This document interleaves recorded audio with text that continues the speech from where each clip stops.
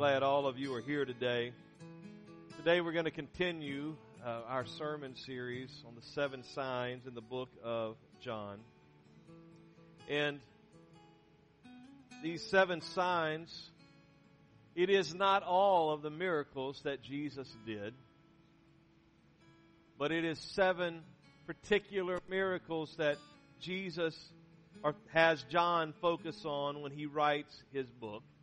And we'll see some references to a multitude of other miracles. But the theme passage for our series is John 20, verses 30 and 31.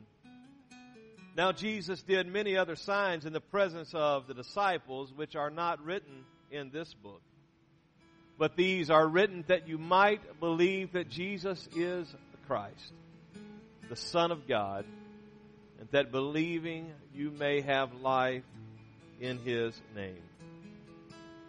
These are written that you might believe that Jesus is the Christ, the Son of God, and that by believing you may have life in His name. Our particular text today is John chapter 6, verses 1 through 14. Familiar story if you've been around church for any length of time. But I will read the 14 verses and then we'll expound them in just a moment. But verse 1 says this: After this, Jesus went away to the other side of the Sea of Galilee, which is also the Sea of Tiberias, and a large crowd was following Him because they saw the signs that He was doing on the sick. Jesus went up on the mountain, and there He sat down with His disciples. Now, the Passover, the feast of the Jews, was at hand. Lifting up His eyes then, and seeing that a large crowd was coming toward Him, Jesus said to Philip, Where are we to buy bread so that these people may eat? He said this to test Him, for He Himself knew what He would do. Philip answered Him, 200 denarii worth of bread would not be enough for each of them to get even a little. One of His disciples, Andrew, Simon Peter's brother, said to Him, There is a boy here who has 5 barley loaves and 2 fish, but what are they among so many? Jesus said, Have the people sit down. Now there was much grass in the place, so the men sat down, about 5,000 in number. Jesus then took the loaves, and when He had given thanks, He distributed them to those who were seated, so also the fish, as much as they wanted. And when they had eaten their fill, He told His disciples, Gather up the leftover fragments, that nothing be lost. So they gathered them up and filled 12 baskets with fragments from the 5 barley loaves left by those who had eaten. And when the people saw the sign that He had done, they said, This is indeed the prophet who is to come into the world. When they saw the sign, they said, This is indeed the prophet who is to come into the world. I want to preach today for just a little bit on this topic, a God who provides, a God who provides. Why don't you turn to your neighbor and say, God is a provider. Oh, I'll turn to the neighbor on the other side, if you have one, and say, God is a provider. We live in a world that is full of poverty. If we look especially in other parts of our globe and see the poverty that is taking place in various places and various third world countries, as they would be referred to, not because they are inferior in value, but because they don't have the same amenities that we have. They don't have the same standard of life or the standard of living that we have. I was with a man just the last couple of days who takes numerous trips to the nation of Kenya, missions trips there, and has seen God do many wonderful things. But he was talking about, Friday at lunch, he was talking about the poverty of the nation of Kenya and the poverty in the cities and the villages where they go and preach the gospel. And he was talking about some of the challenges that they face. And he said in one particular day, they're getting ready to baptize some people in the river. It's the only water source around. It's not salt water, but I don't want to call it fresh water either because of the story that I'm getting ready to tell you. But what he said is this. He said they're getting ready to baptize these people, and as they look upriver, there is just a little ways upriver, there is a group of people, and they are washing their clothes in the river. You know, it's the only water that they have, but just beyond them, there's another group of people who are watering their flock of goats in the river. And the goats are not just at the edge of the river drinking. No, the goats are out in the river, and the goats happen to be doing their business. And their business is flowing down the river to where they're washing their clothes, and then they are baptizing people, and there's stuff floating down the river from the goat herd up above. And then to make it even worse, just downriver from where they're baptizing people, they are using the water and putting it in their pots to cook with. Poverty and not having anything. And in our nation, we have homelessness and we have poverty, and we have numerous people that are on welfare because they are under the poverty line. And even in Johnson County, which is very affluent, there are some 25,000 or more people that are under the poverty line and living. And there are homeless people here in Olathe, as a matter of fact. You don't see them very often, but Mission Southside that I do some work with, they have a whole ministry just to homeless people that come along the railroad tracks over near their headquarters. And they camp in the woods, and they need food, and they need shelter.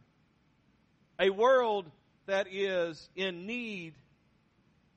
So how are we to take those stories and that reality and that truth that poverty is rampant around our world? It may not be as rampant here in the United States of America, but it is rampant around our world.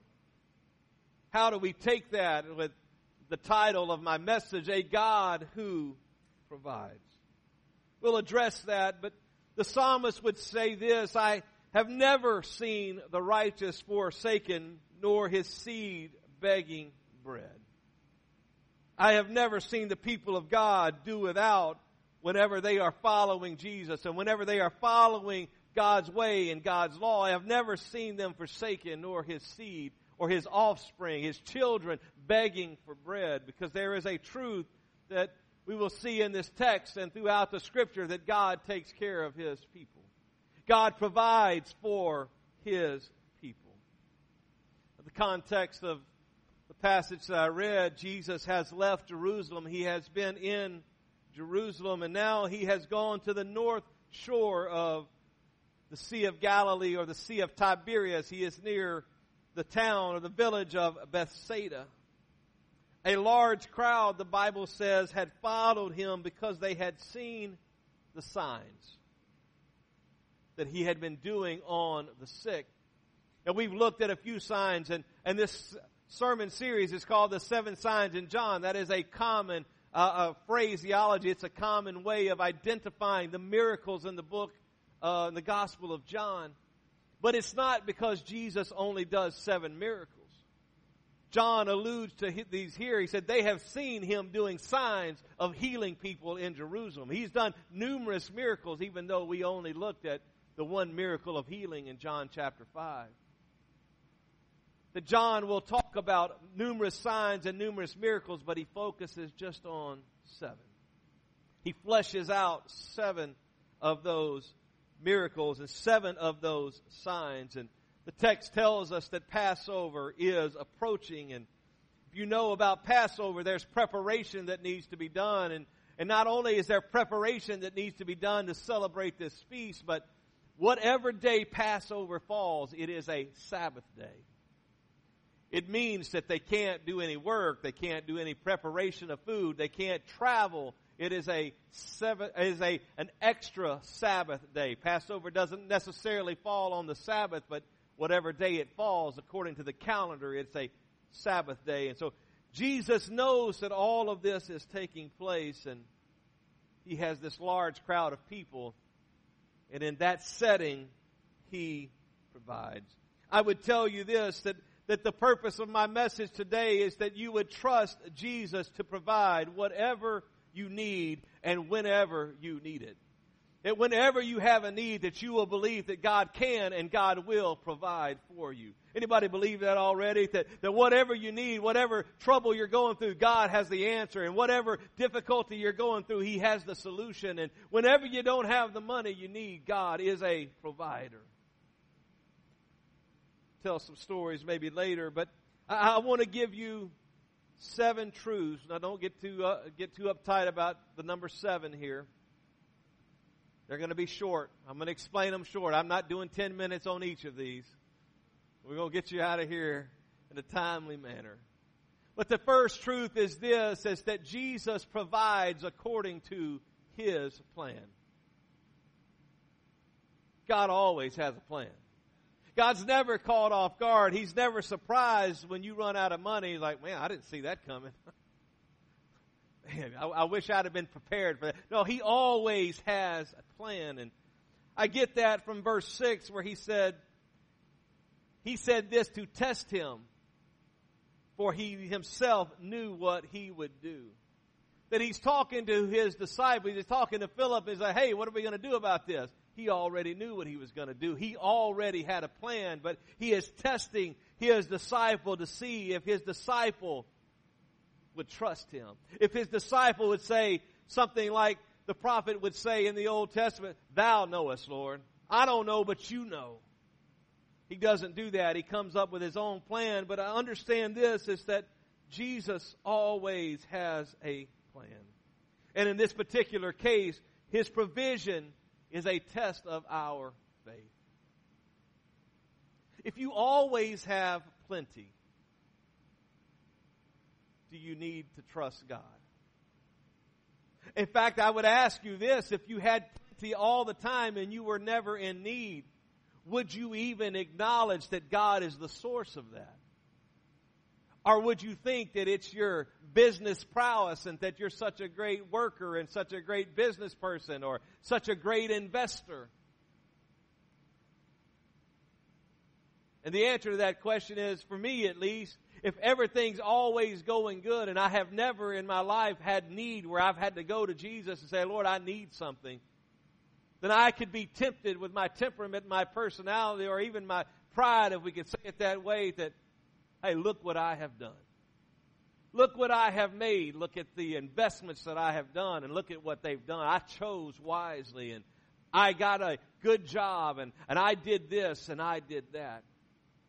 But when we have need and when we come to a point where we don't have enough, provision becomes a test of our faith.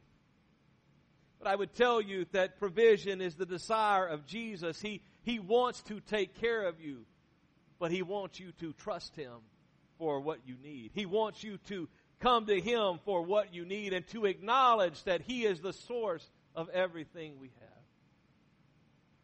Not unlike 1 Chronicles 29, which I read earlier at our offering moment, where David acknowledges, Lord, everything I have is from You. Everything is from You. David can acknowledge that, and David can say that not just because it's true, but because he has lived a life where he's been on the run from Saul. He's been hanging out with the Philistines, acting like he's a lunatic to keep them from killing him. But he's been hanging out with them to keep Saul from killing him. So he's fled from him, and he has had God provide for him and God protect him.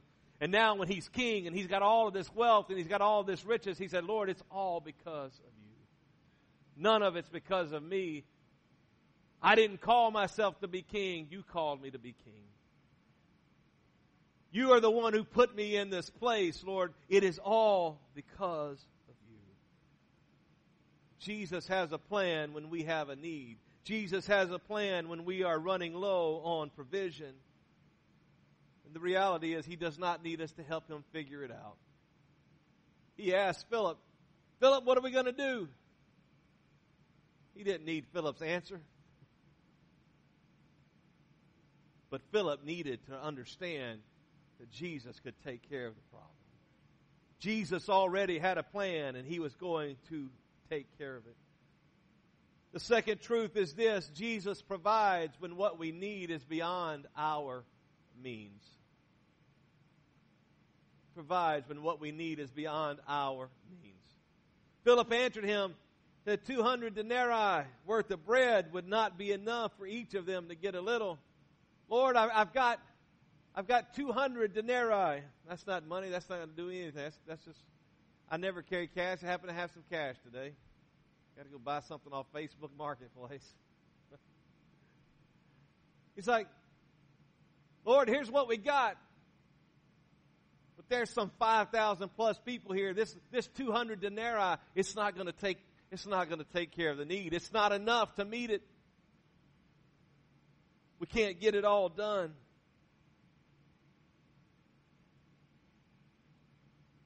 The reality is this, is that if we can meet our needs, we don't need God to meet our needs. But when what we need is beyond what we already have, then God will step in and God will provide and He will work on behalf of His people. So, if you have kids, or maybe you are one, you can relate to this on both sides of the equation. They have a job and they have money, but they want to go out to eat. And then they ask you for money. Anybody ever been there as a parent? Anybody ever done that as a kid? You got a pocket full of money because you don't have any bills. You've been working and be like, hey, Dad, can I have some money to go out to eat? And as a parent, there's some times when I go, yeah, here's some money. And there's other times like, you got your own money. If we're going out to eat, I'll buy your food. If you're going out to eat, you buy your food. So I use that illustration to say this: if we can take care of our needs with what God has already provided, we don't need Him to provide now. That we don't need Him to come up with some new plan and some new way. Lord, you've given me $10,000 sitting over here in the bank, and I need 100 today. Would you give me 100? And He's like, I already gave you 10,000. Use that. Now, He may come up. There may be times we say, here's an extra 100. Just have at it. Somebody walk up and just give you 100. It's not going to be me today.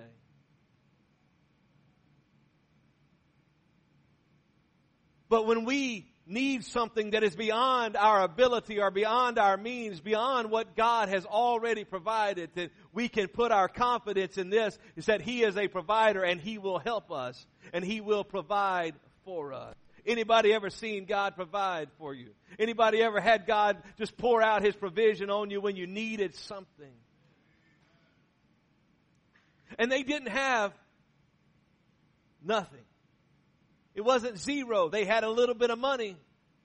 And you know about the 5 loaves and the 2 fish, and I'll talk about those in a minute. They had a little bit.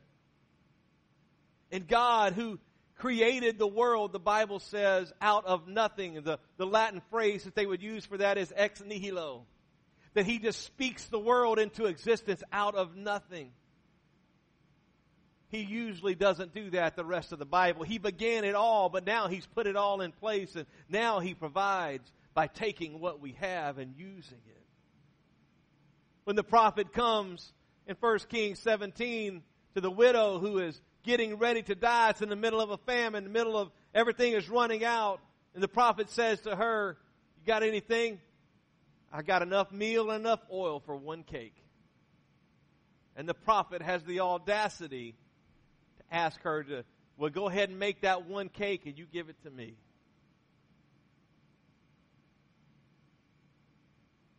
She makes the cake. She gives it to the prophet. And then her meal and her oil don't run out. And the Bible says that the widow and her son and the prophet ate throughout the rest of the famine because she was willing to take what little she already had, that little bit of meal and that little bit of oil that God had already provided, and she gave it. But it was beyond their means. She couldn't do it, but it's just 1 more cake. That's all I've got. Just a little bit. Sometimes God will take what we have and He uses it for the miraculous. He provides when we have a little bit, but we don't have enough. The third truth is this, is that Jesus provides when we surrender what we have to Him. Verse 9, there is a boy here who has 5 barley loaves and 2 fish, but what are they among so many? The text doesn't tell us how this came about. The Bible doesn't tell us how the disciple came to know that there's a little boy with 5 loaves and 2 fish and among this great crowd. If it was a crowd this size and you're pulling out your paper bag and be like, hey, what do you got over there? But it's 5,000 men, not counting women and children. I don't know how I don't know how he finds out. Maybe they go around, anybody got food? What are we going to do? Anybody got something you can share with your neighbor? Somehow this little boy, he comes forward and he's got his 5 loaves and his 2 fish. He had come with his own lunch. We don't know his name. We don't know anything else about him. This is the only reference that we have. He was prepared and nobody else was. But he surrendered the little that he had to Jesus. I'm willing to give up what I have so that others can be blessed and that others can be fed. There is no previous miracle of Jesus multiplying food. We have another story of him feeding the 4,000, but it's after this. There's no history of the little boy has no idea. Well, Jesus just fed 10,000 yesterday. No big deal. He just took somebody else's lunch. There's no story of that. All he knows is Jesus is looking for what he has. And he's willing to surrender it to Jesus to let him take it and use it however Jesus wants to. And maybe he's even willing. He doesn't know what he's going to do. Maybe he just thinks Jesus is hungry. Jesus, I'll let you eat. I've come to listen to you teach. And if you're hungry, I'll give you what I've got. If I could say this to you, we need to be willing to surrender everything in our lives to Jesus Christ. Everything we are and everything we have, to surrender it to him. The primary thing that Jesus wants is for us to surrender ourselves to him. There can only be one king in your life. And if you're king of your life, then Jesus can't be king. If you're sitting on the throne of your life, Jesus can't sit there. There's only room for one person on the throne of your life, and it has to be Jesus. And if we put him first in our life and we put him on the throne of our life, there is nothing that he will not do on our behalf. As I hurry, the fourth truth is this: Jesus provides for those who follow him. Verses 10 and 11 have a unique story to tell that, to be honest with you, I just saw as I was reading this. I shared this with a friend of mine yesterday, and he'd asked me what I was preaching today, and I told him and walked him through the various things that I was going to say, and his response to me when I pointed this out was, man, I've never seen that. Well, I'd never seen it either till this week. I've read it, but reading it and seeing it and reading it and understanding it, or reading it and paying attention to it, that's a different story. But he says this: have the people sit down. Now there was much grass in the place, so the men sat down, about 5,000 in number. Jesus then took the loaves, and when he had given thanks, he distributed them to those who were seated. So also the fish, as much as they wanted. So what stood out to me is this: I knew and could have told you, just reciting this story, that Jesus told them to sit down. But the text doesn't stop there, but it references them sitting 2 additional times. He tells them to sit down, and then it says that they sat down.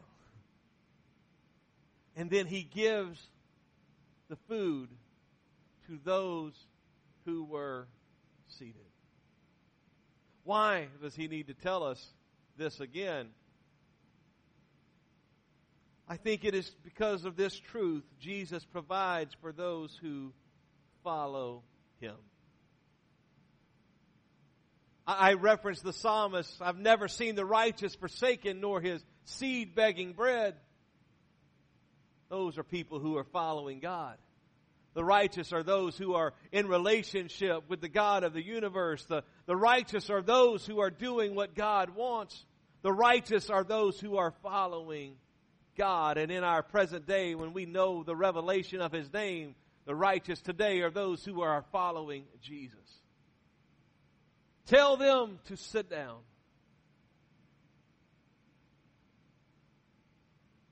I would surmise that in that great crowd of multiple thousands of people, not everybody sat down. I would imagine that in that big crowd of people, that some could say it could be up to 20,000 people, 5,000 men plus women and children. In that large crowd, there are some who's like, man, I ain't hanging out here. What am I sitting down? I'm hungry. I'm going on a journey to find the nearest place to get some food. I'm going to the nearest village where I can buy something. But those who listened to Jesus and those who sat down when he said, have them seated, the text says it is those who got the food. Jesus provides for those who follow him. They got all the bread that they could eat and all the fish that they could eat. They got stuffed. All that they could handle. So the implication is clear that Jesus can provide for everyone, but only those who obey him can be assured of his provision. Only those who follow him can be assured that he's going to work on their behalf. Only those who are in relationship with him and listening to his voice can be assured that he is going to take care of them. He can do it for everybody.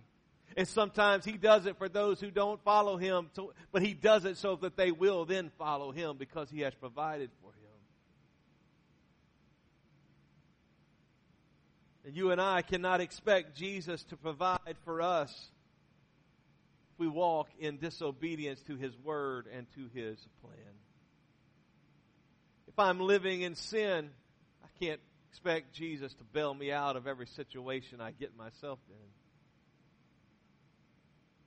If I'm rejecting his commands, I can't expect him to provide when I have need. I can't expect him to heal me when I have sickness. It's not that you have to live perfect, that he will do work on your behalf. No, but you have to be in a relationship with him, and you have to be seeking to follow him and attempting to be doing what he wants you to do. You have to have a heart after him. Fifthly, Jesus provides with purpose. When they had eaten their fill, he told his disciples, gather up the leftover fragments that nothing be lost. Understand that his provision was for that moment. People have speculated how he does this miracle. I think the clearest understanding is something we can see in the text when he says that he had blessed the bread, and he breaks it and he gives it to those who were seated. I don't think Jesus is sitting there for hours continuing to tear chunks of bread off for some 20,000 people. He blesses the bread. He breaks it and then he hands it to people. And as they tear off their own, it just keeps growing back and keeps multiplying. And it passes throughout the crowd. And when they get to the end and they have stopped breaking the bread, maybe it's because it's now miracle bread. Maybe that if they leave it out there and somebody else comes along, they pick it up, it'll keep multiplying. I don't know if that's the case, but what I do know is this, is that when Jesus provides today, He's providing for today. I can't count on wasting His provision and then say, oh yeah, now I need something else tomorrow, Lord. If God provides money for me today and I waste it on frivolous things, I can't obligate Him to, yeah, Lord, I wasted what you gave me, but hey, would you give me some more? I'm going to keep wasting it. You just keep giving me all I want so I can. He's not in the business of providing our wants. He is in the business of providing our needs. And today, they're in the wilderness. Today, they're out there. There's no food and there's nowhere to get it. So today, He provides the miracle. But tomorrow, they're going to be at their house. Tomorrow, they're going to be back where they have food. It's not like, let's just expect Him to follow us and take care of us everywhere we go. He's already provided that. But today, it's a unique situation. And so now He provides in that moment. He provides with purpose. And specifically, He says, I don't want anything to be wasted. The disciples clearly didn't understand even what Jesus was doing. Mark would later say this in the Gospel of Mark, that the disciples did not understand the meaning of the miracle of the loaves. They didn't grasp everything they needed to understand about what Jesus had done. And in fact, in Mark chapter 8, Jesus Himself would say to His disciples, how is it that you do not understand the miracle of the loaves? Ultimately, His provision is for a purpose, and that purpose is this. It is to prove that He is God. It is to prove that He has the power to provide. It is to prove that He loves us and He cares for us, and so He gives us what we need, not just what we want. As I hurry, number 6, Jesus provides abundantly. So they gathered them up and filled 12 baskets with fragments from the 5 barley loaves left by those who had eaten. Some 20,000 people or so maybe have eaten, and now there's 12 baskets full. They go around and they gather it all up, and it's 12 baskets. I'm sure 12 might have some significance. And some say, well, it's one basket for each of the apostles that are there. And they got them a basket for the next day. I don't know. The Bible doesn't tell us. But I would tell you that He doesn't provide halfway. He provides abundantly. That when God provides, He doesn't come up short. That if you need $100, He doesn't say, well, here's 20, man. That's all I can do today. Good luck on getting the rest. If you need 100, He'll get you 100. If you need 1,000, He'll get you 1,000. He didn't say, well, that's all I got. I'm tapped out.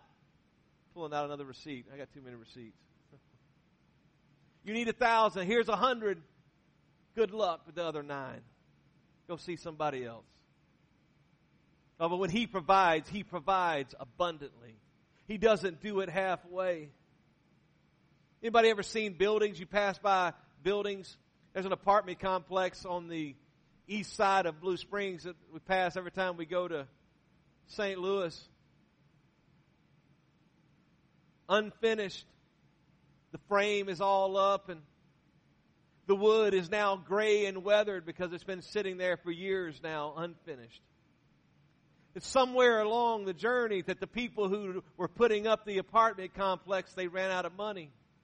They couldn't finish the task. They couldn't finish the job. And so now there's just the weathered shells of apartment buildings sitting there. When God is involved, He never leaves unfinished business. He always provides everything that we need.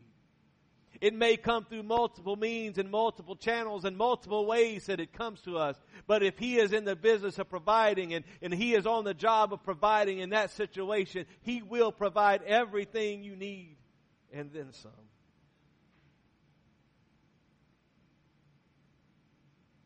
The challenge for us is to manage what He has provided.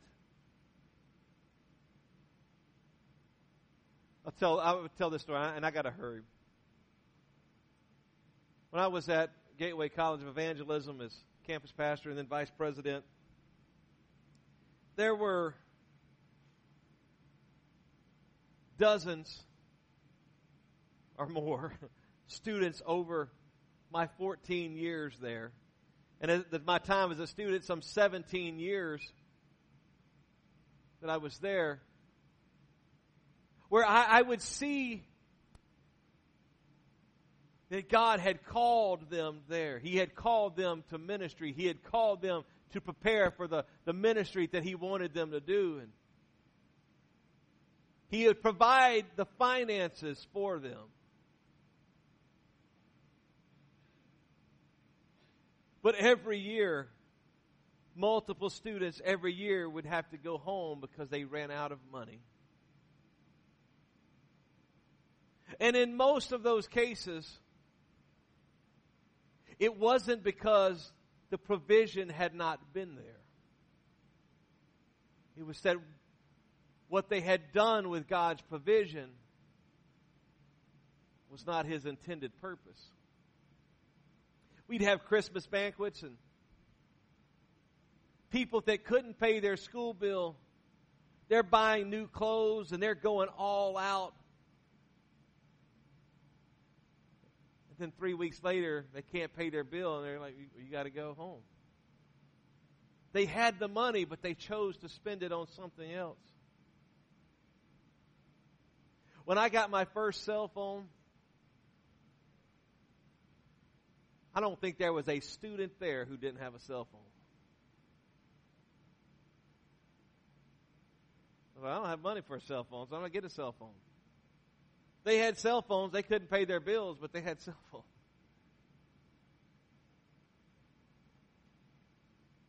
Did Jesus not provide? No, He provided. They just didn't prioritize His provision, and they didn't manage it correctly. And so, if you get into a situation, you're like, God, where's my provision? You haven't provided. To be open and say, Lord, help me to understand if you have provided already and I've wasted it or I've blown it. And if you realize you've done that, Lord, help me not to do this again. Would you bail me out one more time? And I will follow your principles and your plan. Last point. Jesus provides because He is God. He's also good, but that's not a misprint. He provides because He is God. When the people saw the signs that He had done, they said, this is indeed the prophet who is to come into the world. What they recognized was this, that He could take that 5 loaves and 2 fish and He could multiply it and He could feed some 5,000 men plus women and children, and that proved to them that He was indeed the Messiah that they had been looking for. It proved to them that that was indeed the Messiah that the Scriptures had prophesied. It is the prophet that is to come.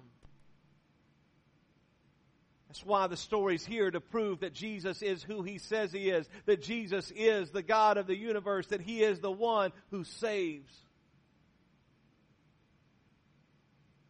He has taken what they have given and He has multiplied it and He has provided for them. He is the Jehovah Jireh of the Old Testament. Of Genesis 22, that first time we see that when Abraham is getting ready to offer Isaac and he says, God will provide. He is Jehovah Jireh. You've heard me talk about that before, that Jesus proves that He is the provider. He's that same one in the Old Testament. This is not the first time that God has provided food in the wilderness.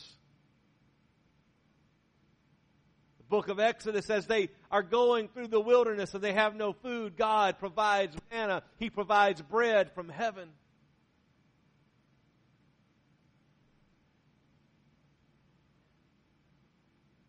And Jesus, tapping into what had been done in that Old Testament, provides bread in the wilderness, proving that He's the same God of the Old Testament, proving that He's the same one who can provide for them today as He was providing for them some 2,000 years prior. Jesus demonstrates His deity. It is the purpose of John's story. It is the purpose of him highlighting this story as one of his 7 signs, because all of the signs are to prove that Jesus is the Son of God. That by believing, we would have life through His name. John glosses over numerous miracles of healing at the beginning of that chapter. We just said they were there because they had seen all the signs of healings that He did in Jerusalem.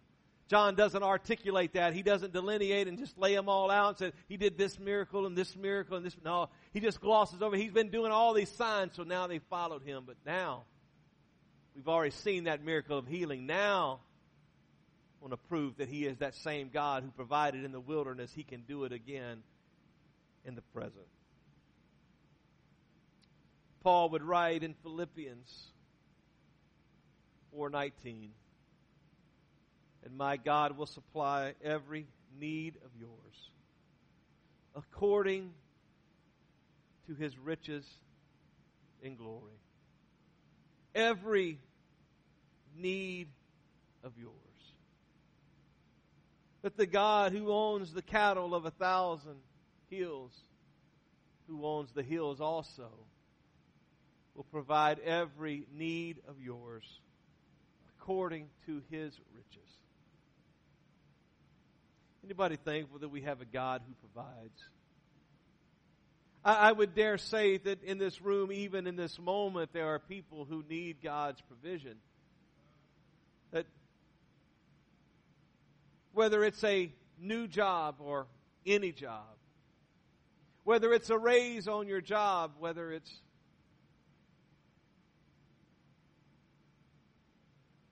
whatever you can come up with, whether it's just I need Him to provide for this extra expense, that I don't need a raise on my job, I just need this one-time thing for God to take care of.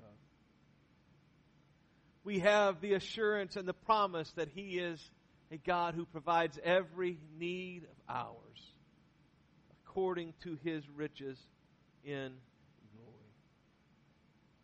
So I have preached this message to you today to convince you, if you are not convinced, that you can trust Him for every need at every moment. That He is not in the business of providing the needs for some of His people some of the time, but He is in the business of providing for all of His people all of the time. It may not be in the way in which we anticipate. It may not be in the exact time that we anticipate. But He is a God who provides. He provides according to His plan. He provides when what we need is beyond our means. He provides when we surrender what we have to Him. He provides for those who follow Him. He provides with purpose. He provides abundantly. And He provides because He can, because He's God. The ultimate provision that we can expect from Him is that of salvation.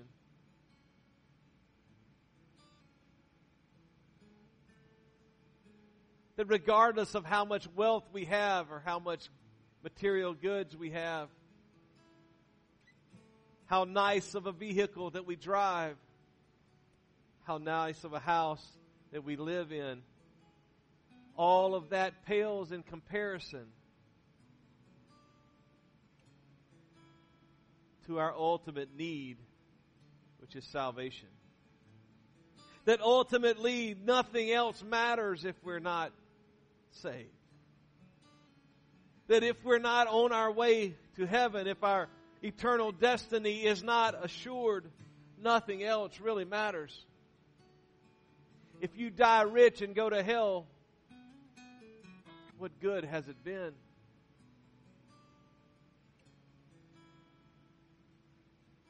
If you die with a great house and multiple cars in your driveway and you spend an eternity away from Jesus, what does it really matter? Because the reality is we're not living for this moment. We're not living for this, but we are living for eternity. And because we can't get there on our own, and because we can't make it to that place called heaven, He has provided the means to get there. It is through the death, burial, and resurrection of Jesus Christ. It is through taking what Jesus Christ did after living a perfect and sinless life and dying on the cross and being buried and then raising Himself on the third day, that when we take that and we apply it to our lives through repentance and through baptism in the name of Jesus in water and through the infilling of His Spirit, He provides salvation that we can't do for ourselves, that we can't achieve on our own. And so today, if you haven't experienced that, you can experience it.